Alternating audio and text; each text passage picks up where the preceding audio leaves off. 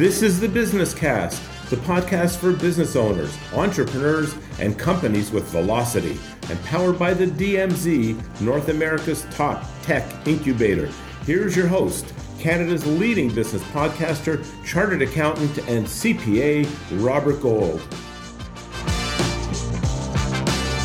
Once again, from high atop the Business Cast Podcast Center in Toronto, live and in the morning, we're way off to the west. I can see False Bay, British Columbia. I'm Robert Gold, managing partner of Bennett Gold LLP, chartered accountants and CPAs in Toronto. This podcast is powered by the DMZ. That's dmz.ryerson.ca. Today, this is going to be amazing. Mina Mitri is with us. Mina is the co-founder and CEO Kepler Communications. It says on their website they're building cell phone towers in space. Mina, welcome to the Business Cast powered by the DMZ.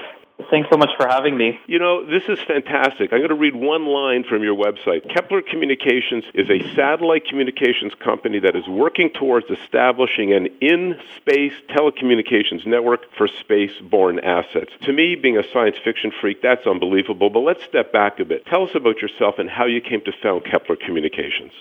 For sure. So I was doing my PhD in aerospace engineering, and before that I had started a not-for-profit within the university where we were designing drones, rockets, and spacecraft for national and international competition. And it's really there where I had this huge passion for aerospace that I kind of wanted to furnish a little bit better and see growth within the Canadian sector. Our aerospace industry has largely been stagnant and owned by large commercial players. When I met my co-founders in this undergraduate design exercise, we decided we were going to pursue this. We were off to the races. We left our PhDs, our full-time jobs, and wanted to bring this to life, really with the greater vision of building a space-faring economy. Tell us in simple terms, because everyone across the country listening to this does not understand the science, of course. What is this all about? The simplest way I can explain it is we're building cell phone towers in space, similar to the way people laid down cell phone tower networks on the ground that powered our digital ecosystem. We're putting up cell phone towers in space to power the astronauts and people there to connect and be able to communicate. That's the long-term vision of the company. And what we're doing near-term is repurposing that same infrastructure for connecting IoT devices across the world. So think of remote pipelines, agricultural fields, weather sensors, seismic monitors, everything across the board that needs to get data back for driving business intelligence. So the technology behind what you're doing is quite amazing. Is it all yours? Did you source some elsewhere? How did it evolve? Where did it all come from? Comes from a variety of different resources. So part of it is borrowed from the trend in the industry, where we're seeing standardization and miniaturization of satellites. Today you have the Amazon for satellite parts. You have the equivalent of Uber for space travel, where people are sharing the cost of a rocket to send up there. And that's the one half we borrowed from the industry. The other half, which is what we brought into the industry, are things built in my co-founder's PhD thesis centered around software-defined radios and software-defined networking to allow us to use really, really tiny satellites, roughly the size of a loaf of bread, for communications, where traditionally this is done with something the size of your average living room. Now, how are you getting these satellites into space? So as I mentioned earlier, we're really focused on using things like Uber for space travel. You have these massive companies that are deploying 1,000-kilogram class satellites. They have excess capacity on the rocket that's taking their satellite up. So what we do is we will borrow or we'll buy about 5 kilograms of capacity to launch our satellite to the same position that they're launching their satellite. It just absolutely amazes me. I'd like to speak for an hour about the science, but let's hone back in. Given the global significance of Kepler, there has to be international competitors chasing you or whom you are chasing. Tell us about the international space industry. So by nature of our company, we are truly global. And what that means, it incites a lot of competition from Europe, from the US. And so we have to operate like a global business from our onset. A lot of our competitors, when we looked at their scope, are typically using very traditional satellites. So these are satellites that you build for 5 years, you operate for 15 years. And by the time they reach their end of life, you're using 20-year-old technology. I want you to imagine for a second what your cell phone looked like 20 years ago. And that is the state of the art in the satellite communications industry. What makes us fundamentally unique is our really small spacecraft that allow us to replace them every 3 years. So we're bringing Moore's Law to space. I want to talk about the challenges about raising capital, seed capital, in a space-based communications company. It has to be difficult because there's doubters everywhere, and Canadians are really risk-averse investors. Can we talk about raising capital?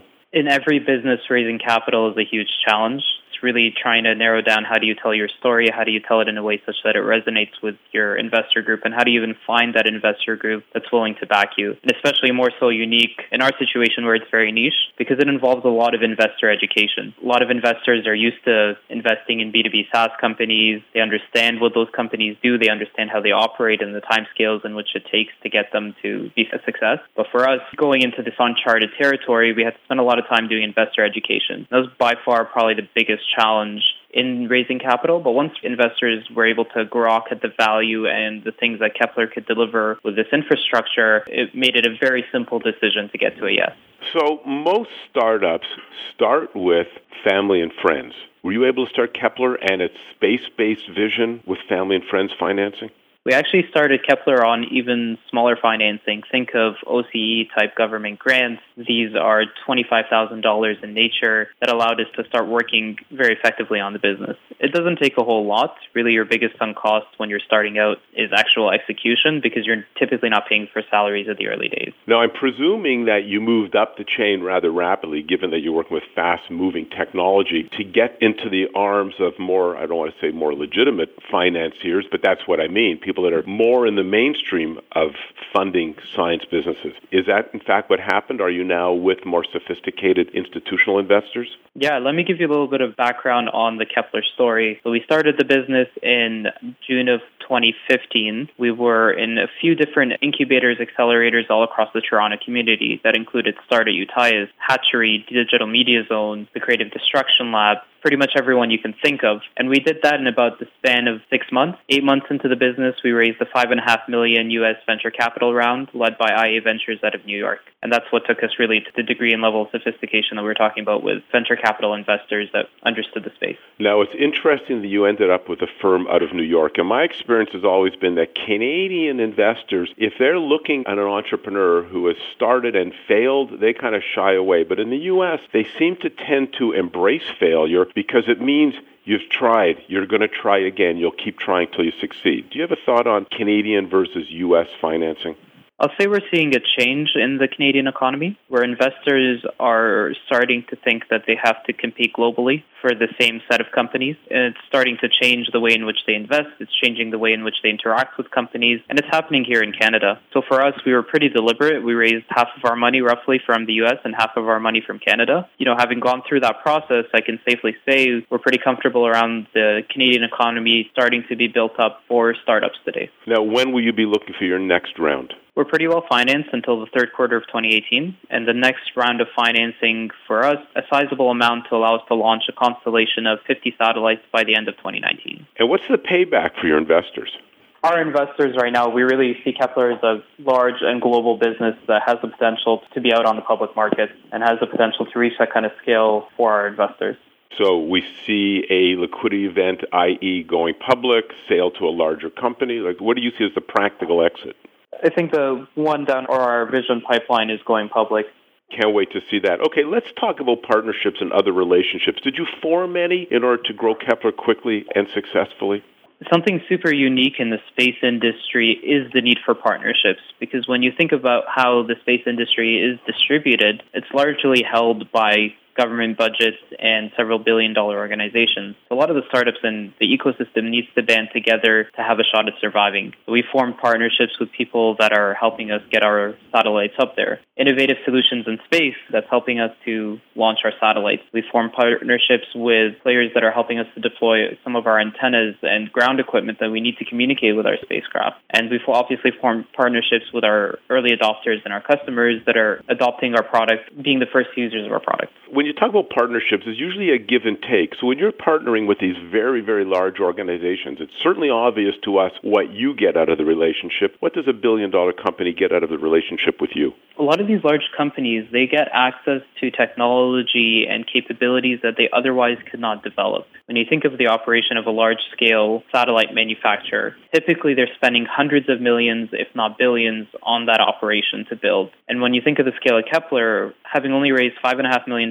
we've got a satellite scheduled for launch at the end of this year, and a second one, brand new iteration, scheduled for launch in the middle of next year. And that's something that no large company can do today. You certainly are fleet of foot. Okay, let's let's talk about advice. Let's put you on the soapbox. We've got a national audience of entrepreneurs and risk takers, a lot of them in accelerating startups, some of them in more established businesses. Is there advice that you would give to an entrepreneur who is obviously a risk taker like you about launching a business in an extreme niche with potential hurdles, both scientific and financial? Absolutely. I think my biggest takeaway from this experience is making sure you build the right team. And I think that's the only advice. If I want people to prioritize their time, I want them to spend everything thinking about the type of team that they're building, because it's that fundamental team that's going to take you through the patent filings, that team that's going to take you through the regulatory hurdles. It's that team that's going to advance the state of technology. So your three pieces of advice are team, team, team. Perfect. Okay, let me ask you this. What would you do differently if you were starting all over again? Let's go back to the early days of Kepler. How would you make this a more efficient, more successful run for yourself?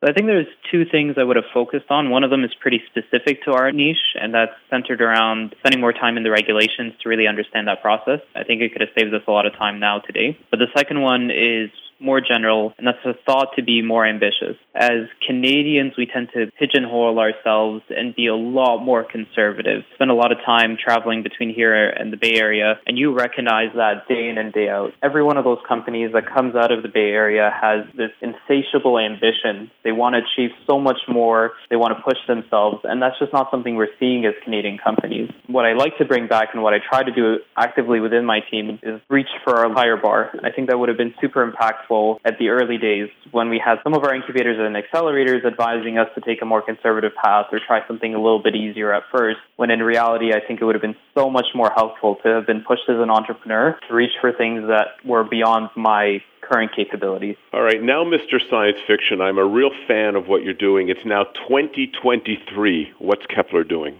At that point in time, we'll have a full constellation of about 50 to 140 spacecraft in operation, and we'll be starting to operate our service for space assets, for people that are doing human space travel, for private astronauts that want to get up there, and really delivering on our vision of enabling a space economy by building the communications infrastructure around it. Unbelievable. Mina Mitri, co-founder, CEO, Kepler Communications, keplercommunications.com. Mina, thank you so much for being a guest on the Business Cast. Absolutely. It was my pleasure. Thanks so much for having me. And until next time, I'm Robert Gold, managing partner of Bennett Gold LLP, chartered accountants and CPAs in Toronto. If you want to see how we reach for a higher bar, check us out at bennettgold.ca. See you next time in the morning, everyone, and good night, False Bay, British Columbia.